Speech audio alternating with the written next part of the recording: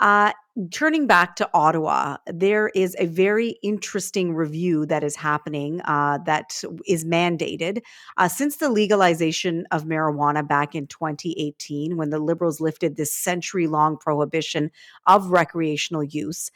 They did that with a provision that they would review the law 3 years later after it came into force. Now, that review rather, is 1 year overdue. I'm assuming partially because of the pandemic and everything that has happened in the last 2.5 years has delayed everything, including this review.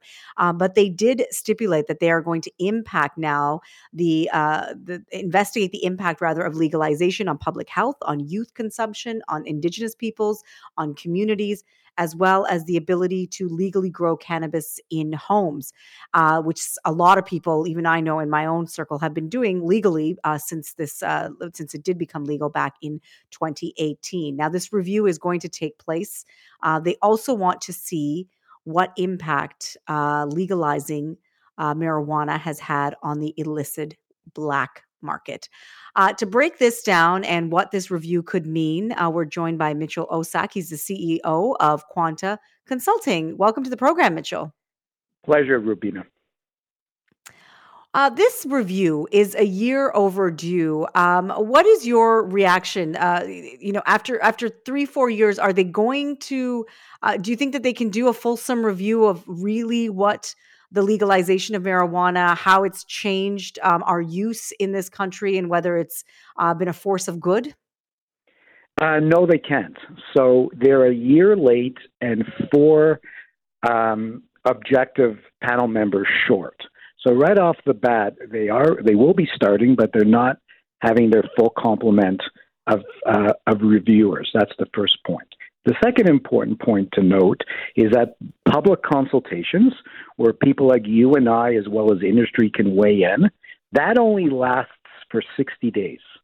And those consultations are only through answering a questionnaire online or mailing something in. So from my perspective, considering the myriad of problems plaguing this industry and the hot button critical issues that have to be dealt with very quickly, I think the government is coming up short here. And there are some reports coming out are showing some of the negative impacts of legalized marijuana. A recent study by Sick Kids Hospital here in Toronto and the Ottawa Hospital found that there has been more than 6-fold increase in hospitalizations across Canada for cannabis poisoning among children under the age of 10. I've seen the packaging that some of the cannabis comes in. It's quite friendly looking, and I can see why a child might think that it's candy or it's something that's delicious to eat. Do you think that this is going to hurt the review to make their case that legalization is something that the laws should remain as they are?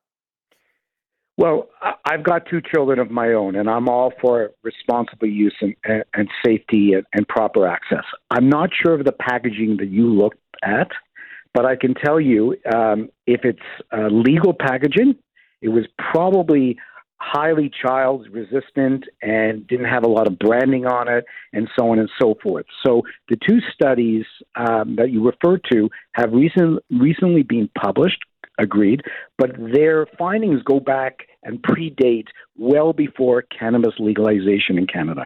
So people in the industry, myself included, have a lot of concerns with the accuracy and the veracity and the credibility of those particular studies.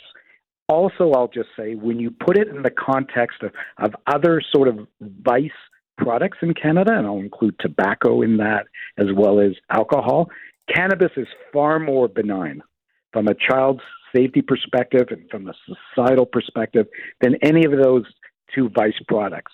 So I think that, politically, the government will make an issue out of those 2 studies, but realistically, cannabis legalization from a health and safety standpoint has been an overwhelming success for Canadians.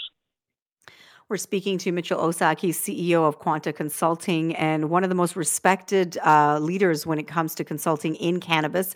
About this review that it was supposed to take place last year of legalized cannabis in the country and what changes has happened. One of the things that the government really did talk about was how much money this was going to bring in into through taxes.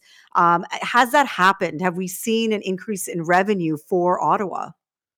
Well, the biggest winners, if you look at who the most profitable organizations in cannabis are, they are all the government, provincial government wholesalers that are affiliated with the cannabis industry. And that would include like the Ontario Cannabis Store, as well as the other provincial wholesalers across Canada.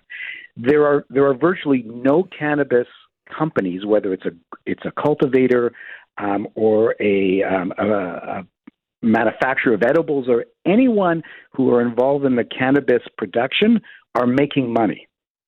And this is one of the major critical issues I talked about a couple of minutes ago that the government really has to address. The cannabis economy in Canada last year, according to some estimates, generated $43 billion in economic activity. And the sad reality is the companies driving a lot of that economic activity are not making money and, in fact, are in danger of going out of business in the next 12 months. So, Mitchell, what has to change in order to make this to make the cannabis industry profitable for those who work in it, and also a boon for Ottawa, so that it brings in that tax revenue that's going to help all Canadians, whether they're users or not? How much time do we have to go into this on this interview? Well, I'm going to give you a good minute and a half, Mitchell. Okay, and I'll take less because you'll probably want to answer, give me some follow-on questions. So the three hot button areas for me, and I want to reiterate, I'm all for health and safety and reasonable consumption, but I also believe in a vibrant industry that employs tens of thousands of Canadians and billions of dollars of capital. I think that's also important as well. So what would I do? I would reduce or eliminate the onerous excise tax burden that is plaguing every licensed producer in Canada. In some cases, that's the excise tax is $1 of up to $4 of a sale price of a gram of cannabis. So licensed producers are effectively paying a 25% tax. I don't know too many industries in Canada that pay that kind of tax rate from a corporate perspective.